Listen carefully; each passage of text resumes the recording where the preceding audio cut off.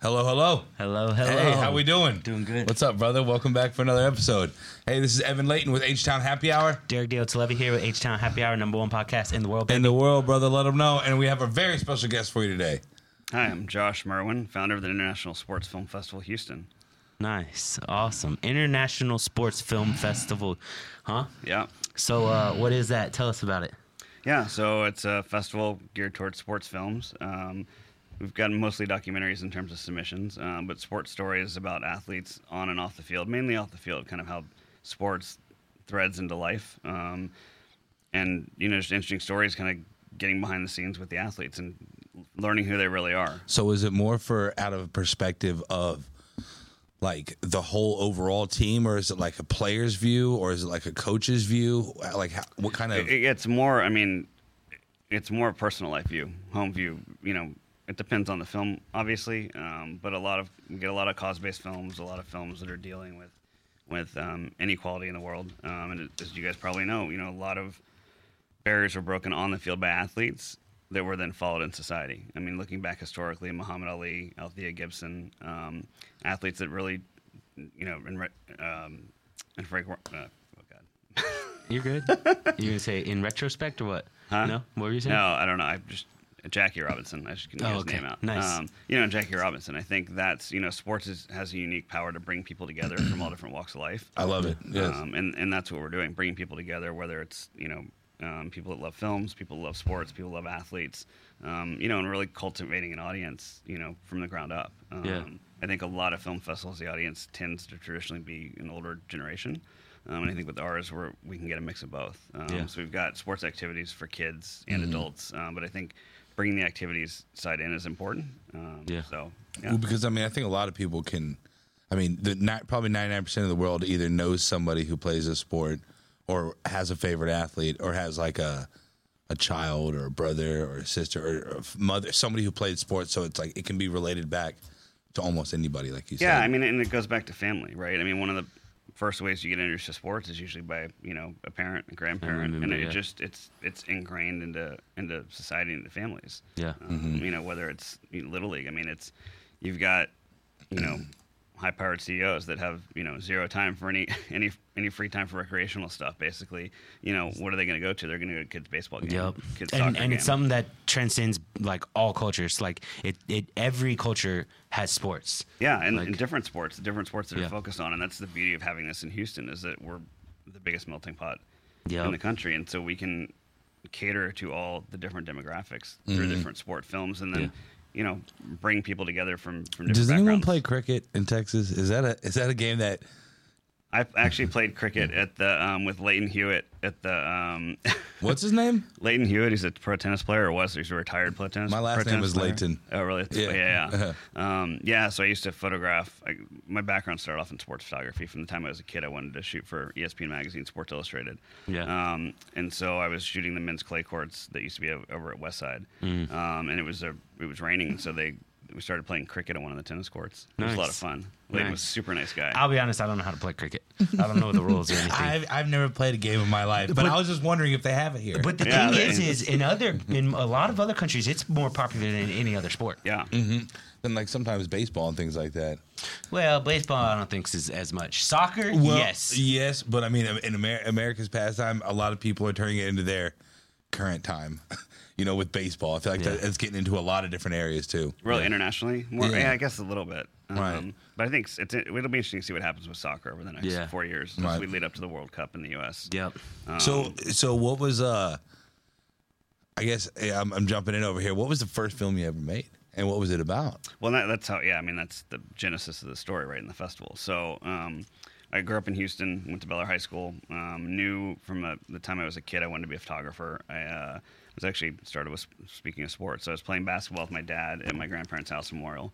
I wasn't very good, not just because I'm short, I just wasn't very good. So I kept throwing the ball, and it would hit the backboard or hit the garage and bounce over the fence. We call those bricks. Yeah, bricks, exactly. Just laying a lot of bricks. We call those bricks, bro. Yes. And so we had to go around to get the ball a couple times, and the third time I found a $20 bill on the ground. And my dad's like, we found it on the ground, you can get whatever you want. And I'm like, oh my God, this is awesome. So I'm thinking Toys R Us. We go to Toys R Us, take 2 trips there. Couldn't find anything I wanted. Couldn't find the perfect thing. Was at Target with my mom, and I saw a Polaroid camera for $19.99, and I was like, that's the perfect thing. I think I was like 7 or 8. So, you know, bought the Polaroid camera. With that, you know, obviously the roll of film was $5 each. So they covered that cost, thankfully. You know, but that's where I kind of wise investment on the parents, exactly, right? Yeah. So that's kind of how I got my start, and then went to University of Colorado Boulder for college. Did a double major in journalism and film. And, Awesome. Yeah, and then it was great. I was skiing 4 days a week. Yeah, we have chapter 3 done on next week. Yeah, whatever, professor. Whatever, professor. That's funny. Exactly. Yeah. No, but still doing my work and hanging out with, you know, professional skiers up there. But got the chance to go to the Olympics in Sydney as a volunteer photo assistant in 2000. Oh, wow. How was that? It was amazing. Left school for a month. Kind of did the work. Did they give you credit for that? I didn't get credit for it, but in fact, the film department didn't want to let me go because they had film 1 and then film 2, and they didn't want somebody to take film 2 before they did film 1. So my professor got so upset with them, he just said, "Screw it." He's like, "You go, you come back, you'll take the test, you know, and you know, take the class." Was this film through 1. the school that you got to go on It this trip? wasn't. It was. It was still in school, but no. It was. I went to the MPPA, which is the National Press Photographers Association, has conferences every year. Yeah. So I volunteered at one of the conferences in San Francisco. Nice. And Bradley Wilson was the person who was running kind of the student volunteers. He had a contact that was running the Olympics, the photo department. So I went to Sydney for a month. It's funny bringing in Vail. So my friend Tamara, who I met her at a party in Vail when I was like probably 20. She was like 27, and I'm like in love. And she's like, yeah. So you can be like my new best friend, but we're not gonna get. Nah, baby, you're the one. No, but I mean, they just like adopted me, and like her brother lived there, and then her roommate Jenny. So her and her roommate had a 2-bedroom house with a loft. So I would just stay in the loft. Jenny was from Australia. So when I got the opportunity, Jenny was like, my parents live there. You know, if you want to stay with my mom and my sister. Yeah. So, I mean, I was super lucky. So I got to stay there, you know, for free. And I was at the baseball stadium. So like Roy Oswalt was playing, Adam Everett was playing on that team, Ben Sheets, and they won gold. So it was amazing. What was that whole overall experience being like? Not just like being a part of the team doing the film or photography, but also just getting to experience that at a young age. Oh, it's amazing. I mean, Sydney was unbelievable. Yeah. And then to be at the baseball stadium with future Astros, you know, I mean, I knew they were in the minors to the Astros, and then because of the photography I'd done with ski photography in that industry, I knew the Oakley ski reps, and so I don't know if you guys remember the OTTs. They were the in 2000 they came out and they were like over the top, so they came just straight over their head, and they just had like they were silver, which had 2 lenses here. So one of the Oakley reps for baseball came down, and I was talking to him the first day and like let him in the dugout, and he was like, "I can go down here." I'm like, "Yeah, sure." No photographers here. He was like, "Awesome." So I started talking to him, and he told me he worked for Oakley, and I was like, "Oh, I know that it's 2 other Oakley reps." And he's like, "Dude, they're flying in tomorrow." He's like, "We rented out the Bondi Beach Club. You can come whenever you want. Free food, free booze." Savage. Yeah, it was insane. How old were you? 20 or 21. Nice, dude. That's So, that's at a great young story. age like that, being able to experience that, I mean, like, you have a story for the rest of your life. Yeah.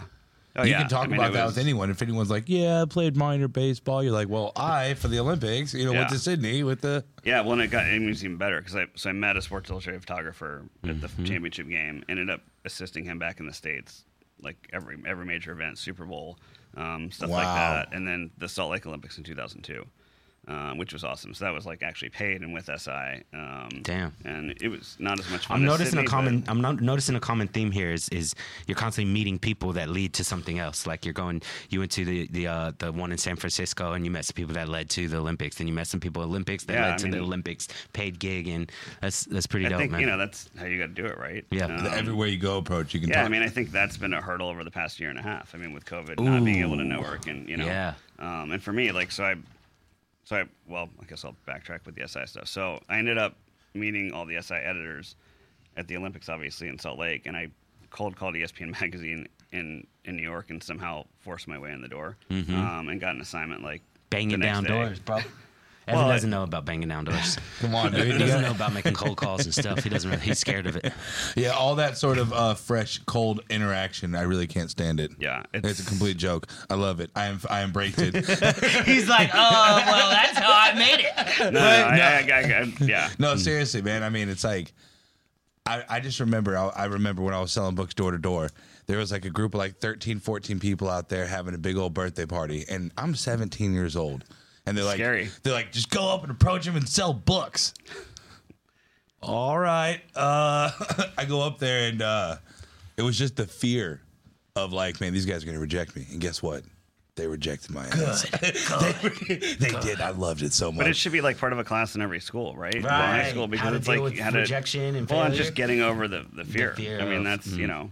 Yeah. Because I know some people that also say that, like, you know, obviously, you know, you interacting. I mean, with people get you to the next stone, you have to put yourself out there and tell them, hey, this is my goal. This is what I'm trying to do. This is what I'm doing. And then they say, hey, I might be able to help with that. Yeah. Let me tell you who I know and what we can do. Yeah, well, and vice perfect versa is who you can help too.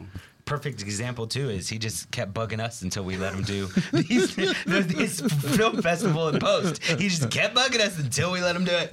Sure enough, I will persist until I succeed. Yeah. Sure enough, that's how we met each other. Is he just had the film festival here at Post over the weekend?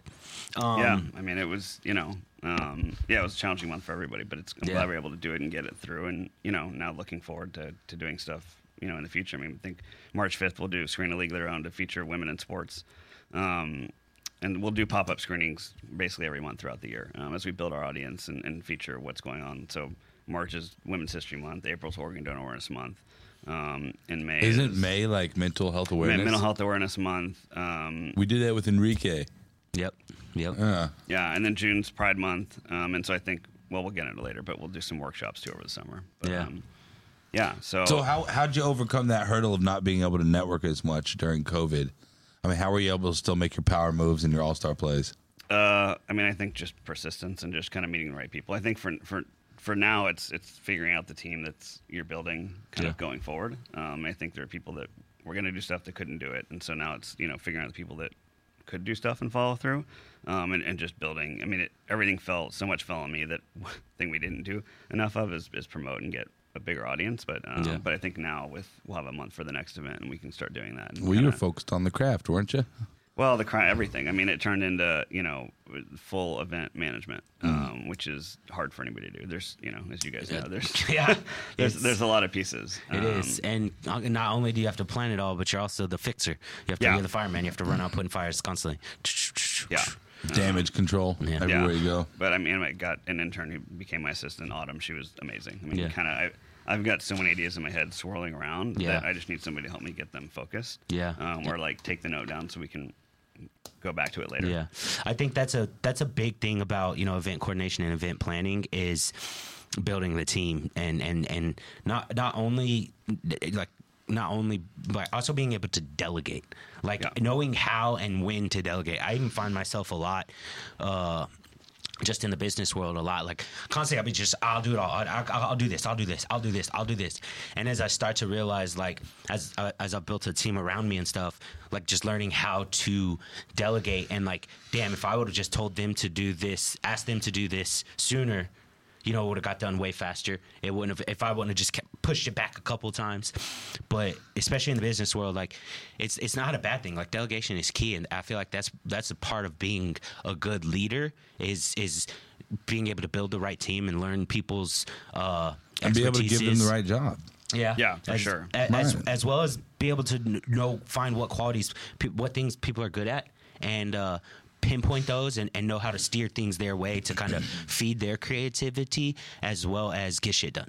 Yeah, well, I mean, I think that's you give them stuff that they succeed at, Yep. and you learn over time. I mean, I think that's that's we had the first festival in June 21. It was supposed to be Discovery Green the whole weekend, and then it was supposed to flood 3 days before. Yeah. So weather's been a challenge and COVID's been a challenge, but I think for me, looking at the festival landscape and event landscape, it's led to let's not do a 5-day event that's huge right now. Let's do a day and a half here, a day or a day and a half in a month, and same thing throughout the year. So as we cultivate and build our audience, we're not overextending ourselves on what we're doing. Right. And, once we get a lot of sponsors on board, you're not stuck, because what happened with COVID is, it hit a lot of film festivals, especially in 2020. They just canceled. They didn't even go virtual. Not just film festivals, everything, bro, all right. festivals, Right. big events, public Everything. gatherings, Yeah, yeah. everything.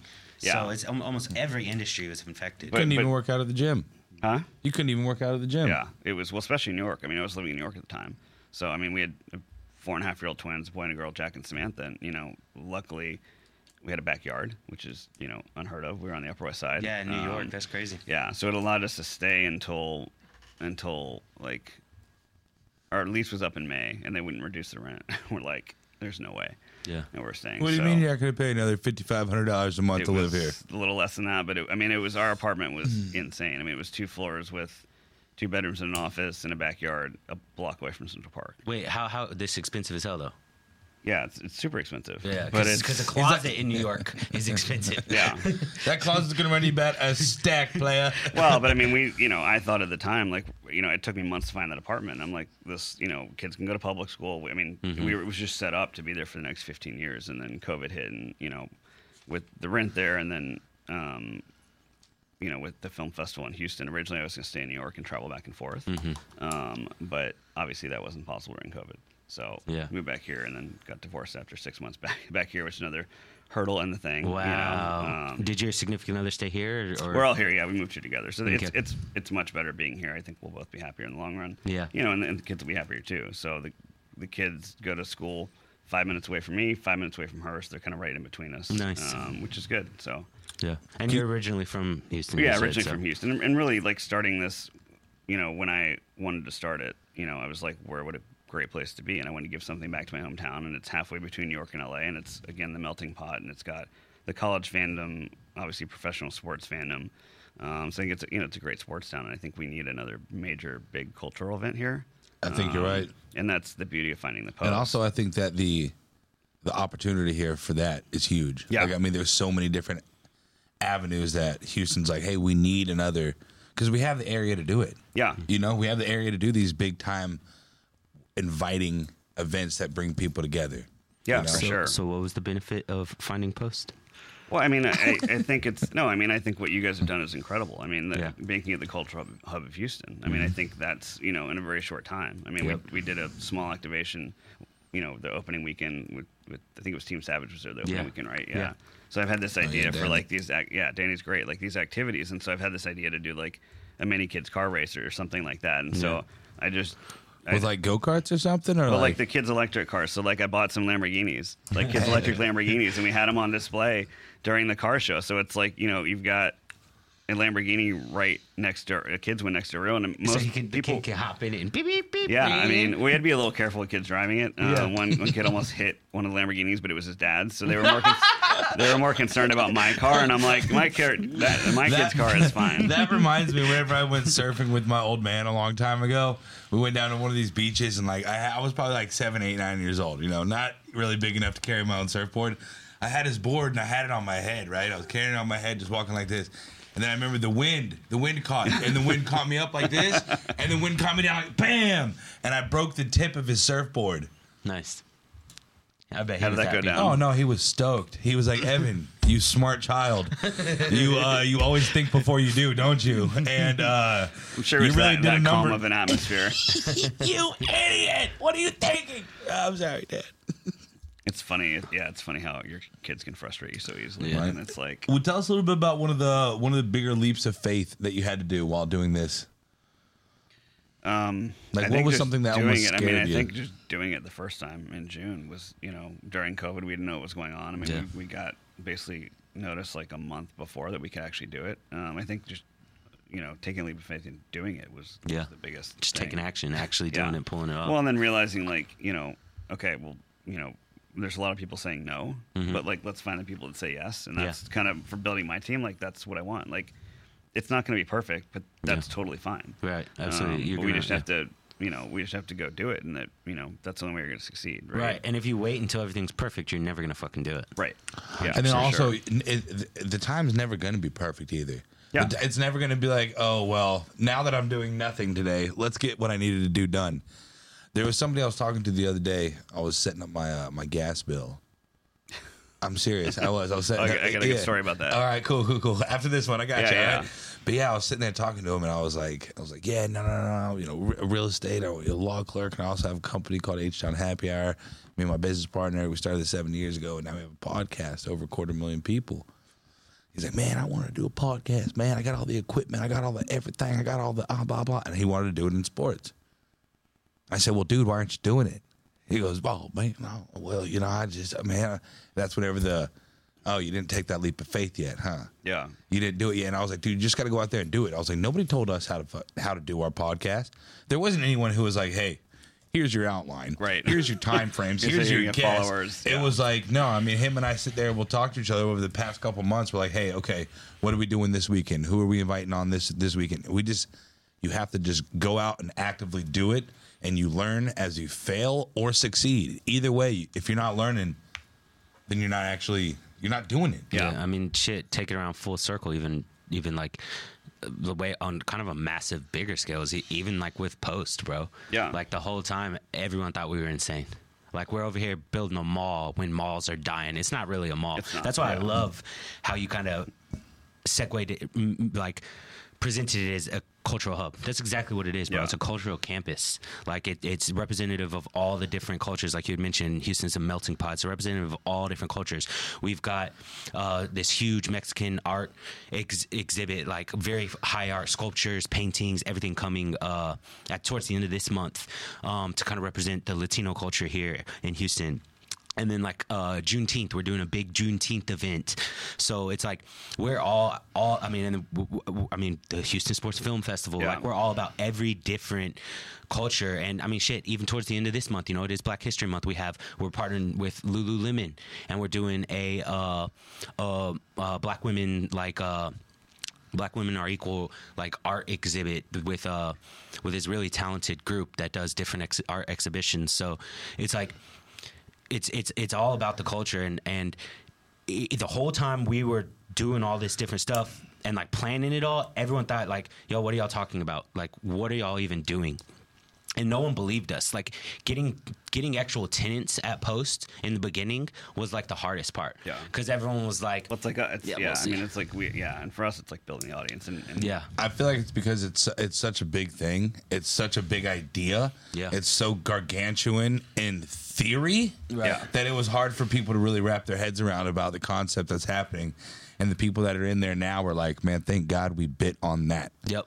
Thank Yeah. God we bit Yep. on that. We Well, have been and- busy. Well, and from my perspective too, I mean, not just with the festival, like personally, like I want to get more involved with you guys, and I think Yeah. you guys need a little more help too. So I'm happy to come on board and help with that. Just kind of, come up with ideas. I mean, for me, it's my kind of ideal dream role is like creative director. Either at a company or a startup, and kind of where you can help because the ideas I have. So it's just getting those out and having people be able to help execute them, or having them take the idea and say, oh, this is the idea for your business, like or startup. That's why I This is write stuff creativity, down yeah. so frequently, because I have a lot of ideas. I don't know what to do with them. Yeah. I don't know where to put them. So I write them down, Yeah, I mean, I know how to activate them, but it's just a bandwidth thing, you Yeah. know. Yeah. But I think for us, like, it's not just about films; it's about culture and Yep. art and sports, and what athletes are doing too. It's it's less focused on the field, just in general in life. I mean, Yeah. we sat down with Is it kind of like the struggles of athletes too? I think some of the films are overcoming, but I think one thing we started an interview series last year that we're going to pick up pretty soon. Interviewing athletes and talking to them about their stories, but it's more outside of sports. So like Michael Montgomery is a good example. He was a Texas A&M football player and then played for the Green Bay Packers. So when he was in the practice field at A&M, he collapsed, was rushed to the hospital. Had heart surgery. He was born with a heart defect. Had heart surgery. Saved his life. Let him continue his career, and then he played in for the Green Bay Packers. So I'm talking to him, and I'm like, hey, I want to have athlete ambassadors as part of the festival, but I also want to do the interview series and do an interview with you, and then create a kids book on your story. Yeah. And then eventually we'll turn those into animated films. But I mean, his story is super powerful. I mean, his mom was a former Olympic basketball player. Wow. So the Women in Sports, I think, will have her down for that. Nice. But it's if kids have heart surgery, like you've got a book about an athlete that's easy for them to read, easy to digest, and makes them feel more comfortable with what's going on. And also looking at athletes differently. We had Garrick Jones, who played for the Houston Texans, involved. We're doing some NFTs with him. and looking to integrate more with him and his company. He's got FanCentric, he's doing a whole metaverse, and he's really smart. We just sat down last night for like an hour with it was me, him, Michael, another guy, Azuma, and just talked business and kind of what they're trying to do, what we're trying to do, how we can integrate and grow together. And I think that's the big thing for me is finding partners that we can grow with. Yeah, that was going to be the next question I led into was what sort of team do you have around you to help you succeed? Yeah, I mean, so right now it's me, it's Autumn, Derek's being drafted on the team. I mean, I think hopefully in the next week or two I can sit down with Kirby and talk to him. I know we've talked a little bit, but once he's kind of back at full speed, when I talk to him, and then just one thing that you mentioned before is just delegating. So we were able to do that a lot this year. So we worked with Danny at Team Savage, so they put on the car show. So we had them, it's kind of like siloing the events, but still keeping them attached, right? So he put that on. Garrick Jones was able to bring in some NFL athletes and do the NFTs and an athlete lounge. And a guy named Kareem helped us with that. And Kareem's amazing. You talk about somebody that knows everybody and just really personable, really smart, and just going up and introducing himself. He's amazing. So he's been a big help. And then just growing out from there. I've started just not networking, but just there is a kind of a group of like 5 or 10 people in Houston that I've met that are all in the same group that are starting businesses and entrepreneurs. So just kind of getting to know them more and helping, spread the word. Roland Martinez with In Crowd. And they're... Oh, I like Roland. Yeah, he's great. Yeah. He's great. So I have to follow up with him next week too. So I think it's just, building out the team now and bringing people on that can help, and then, monetizing it, bringing on sponsors. And we have a nonprofit too. So, I mean, that's going to be huge. Tell us a little bit more about that. Yeah. So, I'll backtrack a little bit and tell you kind of how the festival started. So I was doing stuff freelance for ESPN Magazine, Sports Illustrated. It was when Getty Images and Wire Image got huge and digital photography, was taking over the world, and the publishing industry obviously was not doing well. You talk about an industry that collapsed. That's a big one. So I saw the writing on the wall and realized like Sports Illustrated wasn't going to hire staff photographers, and which was my goal since I was like 8. But shooting freelance with them was amazing, and especially ESPN Magazine. I got to go to a party at the Playboy Mansion. Damn. During the X Games, which was a lot of fun. My grandfather was so happy. The X Games too. Is that still around? Yeah. I want to do an integration. I used to love watching the X Games growing up, dude. Oh, I know. It was fun. The summer X Games was my. It was like the Olympics of cool sports. Exactly. Dirt bikes and biking. Yeah. I mean, my first time for ESPN Magazine was the Winter X Games in Aspen. Dope. And it was insane. I mean, I was living in Colorado still at the time. I just graduated. And, he's like, I'll give you a trial assignment. I don't know what that meant. I don't know if he was paying me, and I called my dad. And I'm like, hey, should I just get a hotel room? Should I rent the equipment? What should I do? He's like, yeah, you're not going to turn it down. So he's like, whatever you need, I'll pay for. So he's like, we rented, it was like $500 for the camera rental. It was like $500 a night for the hotel, which was like... Did you just get a big thank you at the end of it, or did they compensate you? No. We got paid. Well, it was funny because I rented this, it's like a 1-bedroom studio, whatever, but they had a hot tub on the balcony that led to one of the fields, like in the center of town in Aspen. You had 3 Playboy bunnies with you? Yeah, exactly. That's really cool. We did some late night parties. It's really cool though that your dad was supportive. I mean, from this all the way back to buying you your first letting you buy your first little Polaroid and buying the film. Yeah. I mean, no, my parents have been hugely supportive, and I mean, he's been a sports fan his whole life and played sports, and my mom's artistic, an artist, photographer, and she used to do black and white photos and then paint them. So it's almost like you're a blend of them. Yeah, no, literally, I am. Literally a blend of them. Well, and that's, I mean, and so when I moved back to Houston, I did an internship at the Houston Chronicle, really to kind of not shoot sports and do storytelling, focus on that. And then at the end of that, I was looking for a sports story to do on an athlete off the field.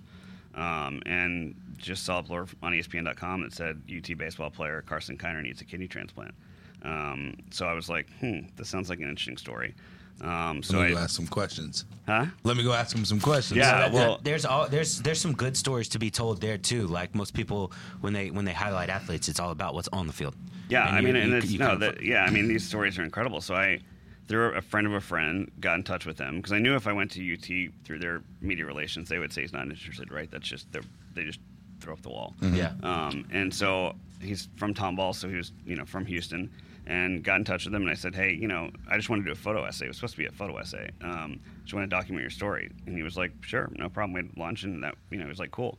So the story is that he played at UT, was on the team that won the World Series in 2005, got drafted by the Reds after the season in 2006, was about to sign, and his doctor said, don't sign, you have to have a kidney transplant, which he'd known all his life he'd have to have. He was going to Texas Children's from the time he was like 2. Wow. So he's like, okay, horrible timing. But his dad was the kidney donor. His dad played pro ball when he was younger. Man. His uncle played for the Rangers. I mean, very big baseball lineage in the family. Yeah. So he had the surgery at Texas Children's. The surgery got pushed back a month because his dad got sick, and I don't know if you guys know, but if you're sick at all, you can't have a transplant surgery. More curveballs. Yeah. And Nice baseball reference, Yeah, too. yeah. Nice baseball reference. You didn't even know you did that. More curveballs. I see what huh? you did there. He didn't even know. Taking credit back. Derek's like, he'll get it in a minute. Oh, that's cute. Yeah, so Hey, I made the reference. I know what I'm saying. Yeah, so he had the surgery at Texas Children's. I mean, it's interesting because his dad was like, I think in his 50s at the time, and he's like walking around, with an IV around Texas Children's with him and his son. There's 2-year-olds, 5-year-olds walking around there too. So he had the surgery. About 2 weeks into it, I was like, there's more to a story here. Like, since I had that film background at Colorado, I was just like, this could be a film. So I started shooting with 2 cameras, doing it all myself. No budget, no funding. I was just doing this on my own. Out of passion, out of love. Yeah, exactly. Yeah. I love it. And yeah, so he had the surgery. Everything went well. It was like I think an 8 or 10 hour surgery. So he had the surgery. Everything went well. He had a press conference 2 weeks later saying, the surgery went great. Right after you have a transplant, you feel amazing because your body is functioning. Rejuvenated almost, well, it's functioning at a way higher level than you were before. Because basically it goes on a steady decline, the percentage of kidney function, until I forget if it's like 15% or 8% where you can qualify to have a transplant. And they won't even, like, he knew he'd have to have a transplant at some point, but they won't test family members until it gets to the time. To that time. Yeah. So luckily his dad was a match, because if you have a living relative donor, the chances are way higher that the kidney will take and the body won't reject it. So has this story already been put together? Yeah. So he had a press conference saying he couldn't sign with the Reds because he had to have the surgery, and then he was going back to Texas for his senior year. And the Reds called him like 3 weeks after that and said, hey, we still want to sign you. So he ended up signing with them like a month or 2 after his transplant. Got the same money he was offered before. And he was drafted, I think in the maybe 15th round. I think he would have been like a 3rd or 5th round draft pick without the transplant issue. So it wasn't a ton of money, because we know with minor leaguers, they don't make a lot of money. Yeah. But I think that's hopefully changing a little bit. But so he signed with them, and I drove to spring training with them. The Reds gave me all access because I was with the athlete, and we were on the minor league side. But he was playing with Todd Frazier and a bunch of the big Red Stars back in the day, in the minors. And I documented for about 4.5 years throughout his career. He got up to AA and then got released. So I had about 7 years of content, but I had no ending to the story, right? Because it's like, what's the ending? He just gets to play and then he gets released. playing baseball. Yeah. And it just, I knew like him like succeeding in baseball, getting to the majors wasn't the real story. In the back of your mind, like, oh, if he makes it to the majors, like, this is going to be amazing, right? Like, that's the story. But he was already engaged, decided after he got released to have a family, live more normal life. And so they had a kid really quickly after him and his wife Lacey had a kid, a son, right after he stopped playing. So I happened to be in Austin with him for the UT alumni game, which was just supposed to be like a party weekend. And Friday, it was going to be Saturday, and Friday night, he's like, hey, the game's going to get rained out. Do you mind if we drive back to Houston tonight, because it's my son's first game? And I was like, sure. So luckily I had all my gear with me, drove to Houston, slept at his house. Wait, from Cincinnati? No, from Austin. Austin. Because he went to UT. This is after he stopped playing. I thought you were talking about the Reds still. No. This is after he'd gotten released. Okay. Like a year. Well, I guess 4 years after he got released. I stopped taking notes from No. Yeah. I may mess up the timeline too, but he. So I shot his son, him getting his son ready, like he'd gotten ready for all his games. Carson was on field coaching his son. Carson's dad was there cheering him on, and so I've got like this 3 minutes of content. Plus, there's nothing cuter than like 3 or 4 year olds playing baseball, because it looks more like a football or rugby game. Somebody hits the ball, they all run and collide in this big pile to get the ball, and and then they'll either run to the base or they'll throw it to first or second or the outfield. yeah, so I had this 3 minutes of content, did one interview with Carson, and I was like, okay, I've got a film, so then it goes to, post production and editing the footage and knocking it down and, trying to raise a bunch of money for that. And then as a first time filmmaker, figuring out how to edit, like how to storytell, right? Again, like I think inherently I knew how to storytell. But did anyone give you a manual to how to do it? No, I went through two or three editors that were, Yep. Not great. And then I went, found this guy, Matt Kahn, and he was amazing. I mean, we worked on it for probably 4 months, maybe it was less, maybe it was more. But I mean, I've really learned how to storytell through that process. Yes. And then, it's interesting. I interviewed Augie Garrido, I think 6 months before he passed away. What was his last name? Augie Garrido was the UT baseball coach. Okay. And it was after he retired. He was living in California, and he had consult. I mean, he used to coach, I think, in Long Beach or somewhere in California. So he got into kind of the Hollywood scene and got close, I think, with Kevin Costner, a couple other actors, and being like an expert on a film set. I was talking to him, and he's like, films are hard, man. He's like, you're responsible for every second of what's in that film. There has to be a reason for every second. And I was just like, oh wow, I didn't even think about it like that. I mean, nobody told me that in film school. I mean, I thought I was making a movie. Even every little thing has to be very intentional too. Yeah, like, a lot of people don't realize that. Like when they watch movies and stuff, they're just watching it and not even thinking about every little last thing, even from this being on the table. Like everything is thought out, planned out, yada yada. Even the Red Bull that the guy is drinking in the show, Red Bull paid them probably $100,000 for that guy to drink that drink for a couple seconds. Yeah, I mean, documentaries are a little bit different, but it's still, when you're editing, you have to tell the story, and you have to have trust of the family to tell the story. So we got that film edited. I started applying to film festivals. I had no contacts in the film world. Again, just like, let's do this and just make it happen, right? So was applying to film festivals, was living in New York at the time. The Reds were in town playing the Mets at Citi Field during the Tribeca Film Festival. So I'm like, okay, this is perfect. You've got the Reds, a team he used to play for in the minors, coming in town during the film festival. Perfect merging of sports and entertainment. Wow. You've got, a cause attached to the film, Organ Donor Awareness. And I'm like, this will be perfect. So I wrote a letter to, one of the heads of Tribeca, got a, reply, thanks but no thanks, basically, letter. Did you write him back? Huh? Did you write him back the second time? I wrote it. No, I don't think I did. I was just like, it was so frustrating because it was just like the perfect timing of the Reds happened to be in town, But it just got me thinking, it's like, okay, what are my hurdles to getting it out there? Basically for independent filmmakers, you have to get into the festival. Now it's changing a little bit just because there's so much online, digital world, and there's so many platforms. But still, you do a whole press tour if you're in a festival, and kind of it's still a huge impact to do it with a film festival. Looking at landscape, I realized there wasn't a major sports film festival in the U.S., and I was just blown away. I'm like, how is there not one? I mean, there's thousands of festivals. I mean, Houston probably has 50 or 100 film festivals. I mean, every demographic, background, religion. There's I think it's called Kicking and Screening. There's a soccer film festival, and there's a couple other sports specific ones, but there wasn't a major one in the U.S. Sports.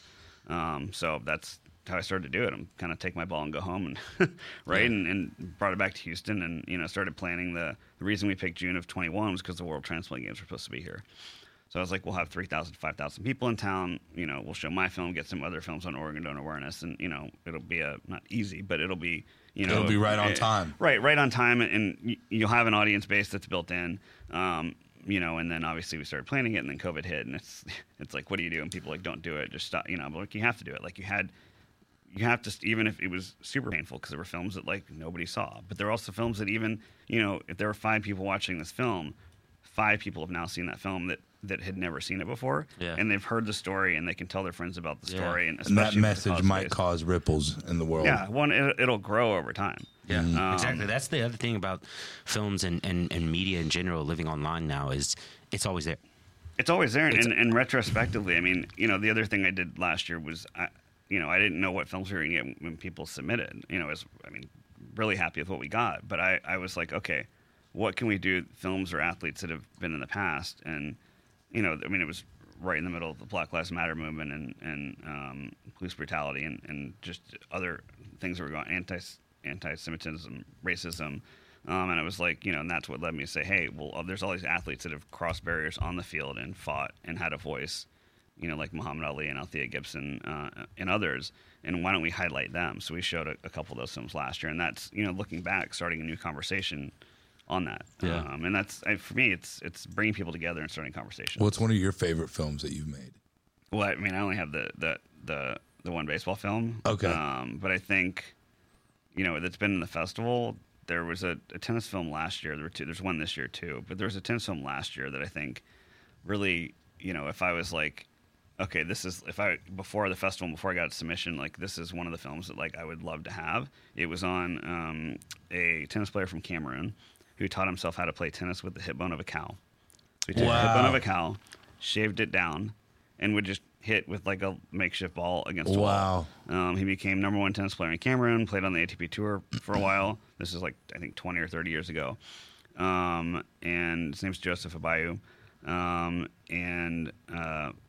It was just it's called Cross Court Cultures. But it was just an incredible story. And then he now spends half the year in Connecticut teaching the country club, and the other half of the year going back to Cameroon teaching tennis at the academy. Tennis and learning. Does he still use the hippopotamus bone? Cowbone. Cowbone. Sorry. Hippopotamus would be. Cowbone. Sorry. Is that kangaroo leg still there? Yeah. They're close. They're both big animals. Yeah. Does he still use What'd you say, the brisket I don't bone? think so. That'd be dope. Yeah. Kids, this is how you really play tennis. Yeah, right. Get your hippopotamus femur. Hippopotamus. Get your hippopotamus We know femur Derek's out. favorite animal. Spell it. Spell hip hop anonymous. No, but that's dope. Like, I mean, I think that's very important in itself. Is like getting sports to underserved communities overall. Yeah, Like, for sure. Right? And allowing people that in some of the countries that don't have those opportunities, like it just overarching, reaching them and getting them inspired and wanting to play sports, and then they can make huge differences in waves throughout the world as well. Yeah, I mean, it's just access too. I mean, that's Yeah. what it comes down to, So, I mean, so we've got that film from last year. We've got a film, This Is My Tennis, this year, which is vignettes on 5 or 6 tennis players, kind of 5-minute pieces, coming through the NJTL's National Junior Tennis and Learning Centers. So it's not just tennis education too. Mm-hmm. So the goal with that is to do a pop-up screening during the Royal Oaks Tennis Tournament with those 2 films and use those as cause-based to raise money for the films. So we're rolling out the virtual programming today and tomorrow. So we'll have the virtual festival live on from today until probably the end of the Super Bowl, so Super Bowl Sunday. Mm-hmm. So people can go to the website isffh.org and get a link to the virtual festival too. And I think it's What's cheap. the website again? isffh.org. So International Sports Film Festival, Houston.org. Yeah. Thanks for the clarification, gentlemen. Yeah. Hey, do you ever do films on coaches? We will. Yeah. I mean, there's several films that I want to do. Why? Idiot. That sounds like an inside Actually, joke. no Tell one him- knows tell- this. No one tell knows me- this. tell But him, he Derek. actually coaches kids football. Coached.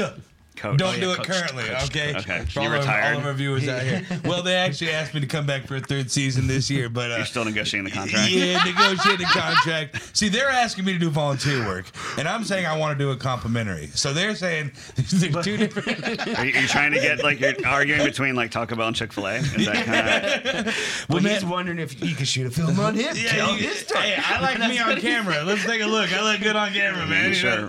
What's your budget? We'll talk to the the film, you flip it and invest it, you could probably turn out making a lot of money. Yeah, Just shoot exactly. it, go ahead and put it together. We'll see what happens. I'll just be on the camera just going, hey, and it'll make millions. He right? doesn't wear he doesn't wear shoes while he coaches, so they don't. call him Coach Barefoot. He I just do. runs around in his bare feet. Yes, I do. You want to know why? I mean, Born no, with but shoes sure. on? Of course, we want to know why. What animal do you know wears shoes? I mean, I'm Other actually than a- interesting. I'm thinking about creating a shoe line for dogs with my friends. So we'll see. Well, that might be cute. All right. But no, seriously, I tell them, what kind of animal do you know wears shoes? And they go, what about horses? I go, man, put those. The kids say that? That's fucking That's smarter than me. Yeah. Because I couldn't think of no animal. That's horseshoes, duh. And then I say, no, man, put those on horses. You got to let the animal out on the field, youngsters. Now, mind you, I have a cut-off T-shirt, like shirt cut off, and it's tucked into my gym shorts, okay? No shoes. I look goofy. Whistle? You got a whistle? No. No whistle? No. I just be screaming. I'd be screaming. And it allows me to scream freely. Take a lap, kid. Yeah. Quit jacking around. Take a lap. And they usually do it. Usually. Yeah, that's where You're going to wake up one morning with horseshoes on your feet and you're like, what the fuck happened? Little Jacob is going to be like, all right, enough of Coach Barefoot's crap. We're stapling his feet with metal. Oh my God. Okay, so do you have line dancing? Do you have any future plans? Any other films that you plan on producing yourself or shooting yourself? Yeah, up? so I think so. I think more producing and helping films. There were a couple of films that got submitted that I think just weren't. I think the stories are good. They just weren't where they need to be yet. Yeah, well, and I think part of it's budget. I think they don't have the budget. Yeah. I think they don't have the resources to make it. But one of them is called The Lucky 11. It's about 11 athletes during the Civil Rights era. Football players at, I believe it was Middle Tennessee. Civil rights era, Civil Rights Movement era, and just telling their story. So I think that's one that we're going to raise some money for. And the other thing we're doing, so I kind of said before, we have a nonprofit. So the nonprofit is called Through the Lens Houston. My mom taught at Beller High School. She actually taught I think history right before I was born, and then took a break while she had 3 kids, and then went back. I guess I don't even remember the timing, 10, 12 years ago.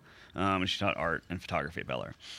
She started Through the Lens Houston as a nonprofit to help kids get AP credit and into college through photography. Nice. Oh, nice. That's awesome. Yeah, it was a great program. And they had a exhibit at Museum of Fine Arts Houston every year, which Yates High School, I believe, still has the exhibit. Mm-hmm. But she retired a year or two before COVID, and then COVID happened. And so I was looking at creating a nonprofit and realized that she had this one that was already formed, just sitting there, not active. So you're able to change the mission to just extend the mission, basically, to teaching kids how to storytell through photography and film. Yeah, nice. So they can tell their own stories. So we'll be activating in the community. We'll be doing workshops, and then giving back to filmmakers too. So one of the things that we're rolling out, I think this week, we'll see how it goes. It's going to be interesting. Is virtual VIP rooms hosted by athletes. Nice. So Michael Montgomery is going to host one, and I think we're going to screen a film called Salute, which is on the 1968 Olympics. The story, from the Black Power salute that Tommy Smith and John Carlos did on the podium. What's really interesting is there was a third athlete on the podium, a white athlete from Australia, named Peter Norman. And did he do it too? He didn't, but he had a humanitarian unity pin on, and he knew what they were doing and supported them. And he was ostracized by the Australian Olympic Committee and just people in general because of that. What did he do? He just wore a humanitarian pin. Yeah. Well, just supporting black athletes, and there was a lot of racism back then. Obviously, clearly there still is some, but it's a really powerful film, and Peter's, I think it was his nephew, was the director of the film, made the film, and so it tells kind of their story through Peter's eyes and what happened to Peter afterwards, and how he, kind of, I think eventually reclaimed, not reclaimed, but, was honored for what he did. But I think it's a powerful story for, kids and adults to hear, right? Stand up for what's right, stand up for what you believe in. Did you see the Pam Francis sports one? I did. So pretty cool. Yeah. So what's really cool is that I actually assisted her before I moved to New York. I was one of her photo assistants. Pam Francis? Yeah. Wow. I know. Talking about coming that was full really circle. that was another really cool thing we did at Post is so Pam Francis is a really popular photographer. She tells stories through photography, just kind of like what you're talking about. Yeah, more portrait based. Yeah. And so she shot a lot of the big time celebrities, especially from the South. And so kind of in congruence with the International Sports Film Festival, we showcased a lot of Pam Francis's work. She shot all the big, this was about owners, players, coaches, everything. Yeah. The bigger athletes in Houston, the one you had up for the opening weekend or the opening weekend and stayed up for a couple months until we switched out was on mainly musicians. The Sound of the South is for Pam Francis, what we call it. And she was great. Just could not be nicer Yeah. Always willing to lend a hand to anybody. Yeah. And it's sad that we lost her. Yeah. Shortly. Shout out to Christine Starkman too, man. She's amazing. Yeah. She kind of helps us curate those, but it's even kind of cool. Like you talk about how good of a person Pam Francis was. She shot, like he's saying, the first exhibit we did was all the musicians from kind of the South, Houston, and a little bit more of Texas and stuff. But I mean, not just like ZZ Top and Selena Quintanilla, like not just all them, but also a lot of like really street, really like Rappers, gangster the rappers. yeah. And Christine used to tells us stories about how Pam would talk about how like she would show up to these photos. She'd try to set these photo shoots with like Slim Thug and like Bun B, Pimp C, Big Mo, like all these real big popular gangster rappers. And they get there, and she's just like this white girl, and they're there with their huge entourages. And she said Pam would talk about it's a very interesting experience to try and disarm them and get them to just be comfortable getting them to shoot, and then they realize like how great of a girl woman that Pam was. Yeah, but I mean that's a lot of photography is problem solving, but it's being a people person too. Nice. You have to you talk about having to go out and try and sell something, like you're walking around a lot of the things you have to do or feature photography when you're working in a newspaper, and you have to go shoot kids in a park having fun, and then you have to like get their names and introduce yourself and tell them what what you're doing. And it's well, I mean, remember where we used to run around with our cameras, man? Mm-hmm. Man, so that's how we started H-Town. Yeah, that whole creating a story with the photography, that was our bread and butter at first. We would go to all these restaurants, all these bars, all these events, all these club owners. We would go there and we would do photography. And basically throughout the night, it's like you get the people that are taking the pictures. You're like, hey, get together real quick. H-Town Happy Hour, taking pictures. They're like, yeah, okay. And then at the end of the night, you're like, "Hey, H-Town Happy Hour," and they're like, "Wee!" You know what I'm saying? So it's a dynamic also because from the intro pictures, and then they go, then they go into the lifetime of the night party, and then the end of the night, you got like 12, 14 people together throwing the H's up, just you know what I mean, like. But perfect reference too, like us having to be people and go like be people persons and go out there and then convince people to get together. They're there with their friends and having drinks. A lot of them are just like, keep walking. What are you talking about? But trying to engage them and get them to be comfortable enough to take their photos. Hey, we're gonna take a picture and put it on the internet. Yep. Y'all ready? What's the internet? What's the internet? Right? Yeah, right. What's the metaverse? No, but I mean, that's how we built ourselves. That's how we started. We're just going bar to bar, club to club, and taking photos for free. Yeah. Just not even talking to the bar owners and stuff. Promoters, screw all them. We're just showing up with cameras. Who are y'all? Peep it out. People go on the website. People will go to our social media to see the photos we would take of them, and I mean that's literally how we started to build. And our you brand. would blackmail them. Yeah, for sure. Either follow us or we're letting your family know. Right. Hey, one other question, just to kind of, in conclusion here. What are some golden nuggets that you may pass along to the next person interested in photography, filmmaking, and things of that nature? I mean, I think just try it and learn as you're trying it. Reach out to us. Like we're here to help. Yeah. I don't. There are some films I want to do and maybe direct like one or two, but it's really more about producing and giving the next generation a chance to succeed. Yeah. I think you get to a point in your career and it's like, especially for me, like I don't have to like be the person behind the camera, but you can have ideas and help other people be more creative. And that's one thing I want to talk to you guys too. I mean, I would love to start a creative studio at the Post. Yeah. Not just as a business, but giving back to the community. I mean, talk about through the Lens Houston, we can literally have kids come in, have workshops, teach them how to storytell with photography and film, or just storytelling in general. I mean, storytelling is the most important thing I think anybody can have as they go through life and in a job market. Because no matter what job you're doing, I mean, obviously you're doing this, like you're storytelling. Yep. Creating That's the post, exactly you're what I was storytelling. thinking. Exactly. So if you can teach them how to storytell, they already have a leg up on everybody. I mean, and kids are obsessed with YouTube right now, and that's all YouTube is. That's all it is. That's all making videos is storytelling. Yeah, a lot of bad storytelling, but yeah. Hey, but they're telling stories and they entertaining people. Yeah. And there's people making a lot of money from it. Yeah. The biggest thing that will always baffle me is that people are getting paid to stream on video themselves, games. Bro, I'm like, you mean you're playing Fork Knife online? But listen, listen, and you're getting paid to play Fork Knife. It's not even just about that. They're commentators. You know what I'm saying? Like narrators. It's their personalities that are getting these people to watch them play video games. It's if the ones that just very rarely do you find these big stream personalities that don't show their face and aren't talking while they're doing it. And the ones that really are making a lot of money in this stuff, millions of dollars, guys. These kids and adults making millions of dollars. They're commentating. They're talking. They're engaging their audience. They're talking to their audience. They're responding while, because take it even a step further, a lot of them are really good at these video games they play. Really good.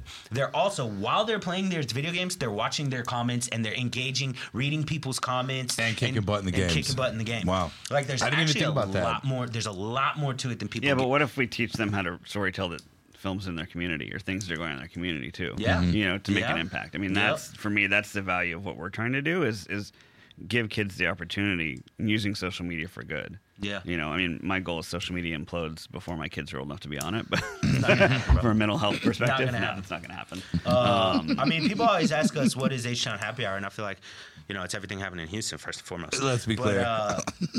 My favorite thing to tell them is like, is the truth. It's about humor and like motivation. And like, there's so much just junk on the internet. All we try to preach with through H-Town Happy Hour is like try to entertain people like in good humor and motivate them. Like doing this podcast and stuff, trying to teach, like right now, getting your golden nuggets and giving them to our audience. And I mean, that's I think how you can use social media in an effective way for and sure. in a positive way, because not just in a sexy person way or like something like Yeah, that. It's pictures of Derek. like flexing, you know what I'm saying? You know, don't Or, get wrong. or barefoot. Barefoot over there. Where's the definition, man? Where's the definition on that? I mean, social media is not like it's not going to implode, bro. It's here Yeah, to stay. no, I know. And so you can use, you know, to fill people's timeline with good shit. Yeah, and I think that's, you know, I guess I'll try and fit one or two more things in here if we got time. Well, then keep also going. it's inspirational for other people too. Yeah. Because I mean, has there, you know, there's been times where we put these videos out of our podcasts and things like that, and we hear back from peers back from 6-7 years ago that may have said, "What are these two clowns doing? They'll never make it." And now they're, and I'm not trying to be disrespectful, but it's like now they're able to watch us in the consistency that we've done and persist in this. They can say, "Wow, way to go. Keep grinding, keep hustling." It's inspirational to watch this. Yeah, and it's, you know, people are like, you know, I don't know how you did that. Like, you know, I mean, I I don't got know emails either, from man. people and they're like, "Good job." I'm like, "Thanks. It wasn't perfect, Yeah, but right. we made it happen." Right. Yeah, well, you know how you did it? You did it. You've explained it through this whole thing. You did it. You didn't wait till it was perfect. You went out and did it. You learned as you go, and you build a team, and you just do. And you went out there. You knocked on the doors and banged down the doors, and you know, props to you, bro. Thanks. Because Yeah, I mean, I think that the next thing we need to do is just outreach, especially with the March Women in Sports. Reach out to the little leagues, softball, and There you really go. kind of get the kids. Because my like dream scenario with this over the next year or two is to have monthly screenings at the Post. You know, again, like probably the first weekend of every month, and then be that we focused on sports activities and the sports films. And then partner with the River Oaks Theater, which is now just being saved and revitalized, and having that as being the more film-centric location, because you've got two totally different audience bases, right? You've got, I mean, the younger generation, which is we'll pull in with the activities and at the Post, and the older generation, which wants a film-centric theater. And the other thing we have going on, which I'm really excited about, which we've pushed it back twice now, is screening Adidas vs. Puma at the Holocaust Museum in Houston. And I don't think a lot of people realize when I tell them what we're screening there, they're kind of like, "Oh, wow, that's interesting. Why that venue?" Because they think of a Holocaust museum as just a place that solemn, Is bad somber, history. that and place it's is amazing. It's the one in Houston is unbelievable. Yeah, so I mean, they've got an exhibit up now that it's just fighting hate for, you know, any kind of hate, anti-discrimination on Asians, racism and everything. And they've got this amazing program called Engines of Change, which is for high school students all over the city. So it's not, they've got, I think, around 60 students in it. So it's not just Jewish students from every background. And it happens to be that their project this year is a photo project based on the Declaration of Human Rights. So they have to take a photo of something that represents one of the human rights. So I'm going to lead that with them. Nice. And then what we're going to do is the film we're screening is called Adidas vs. Puma, and it's an amazing story. So two brothers founded those companies. They founded One is Adidas, one is Puma. Yeah, Holy Once Adidas. shit, So I that had no idea. yeah. That's So crazy. it's a German language film with English subtitles, but beautifully shot. I found it randomly like a year or two ago, and they had one of the first athletic shoe companies in the world in the 1920s called Dassler Brothers Shoe Company, and it was formed in a small town in Germany. Jesse Owens, you talk about the power of sports. Jesse Owens wore their shoes in the 1936 Olympics.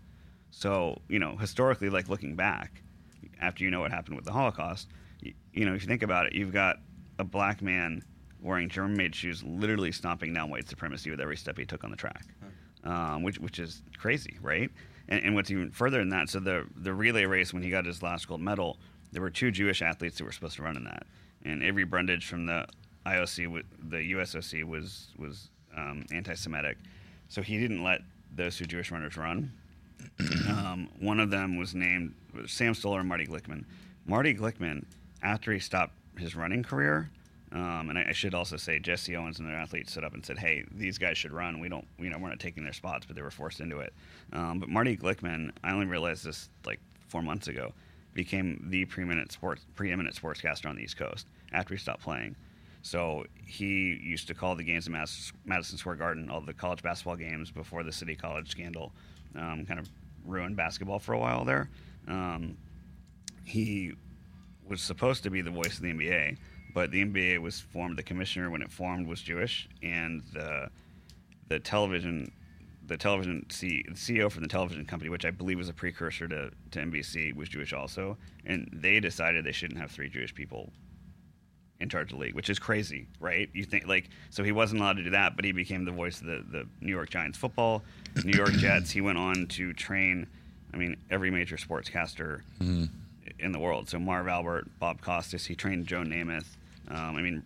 Giving back to that community. Yeah. Everybody that grew up, in that age in the East Coast, knows his name. So, and there's a film already done on him. Yeah. So we're also going to screen that, and Glenn Davis, who's the voice of Dynamo, is going to help us with the Adidas First Puma film, and we'll do, I think, a lot more soccer integrations and kind of help build up the World Cup that we're going to get to.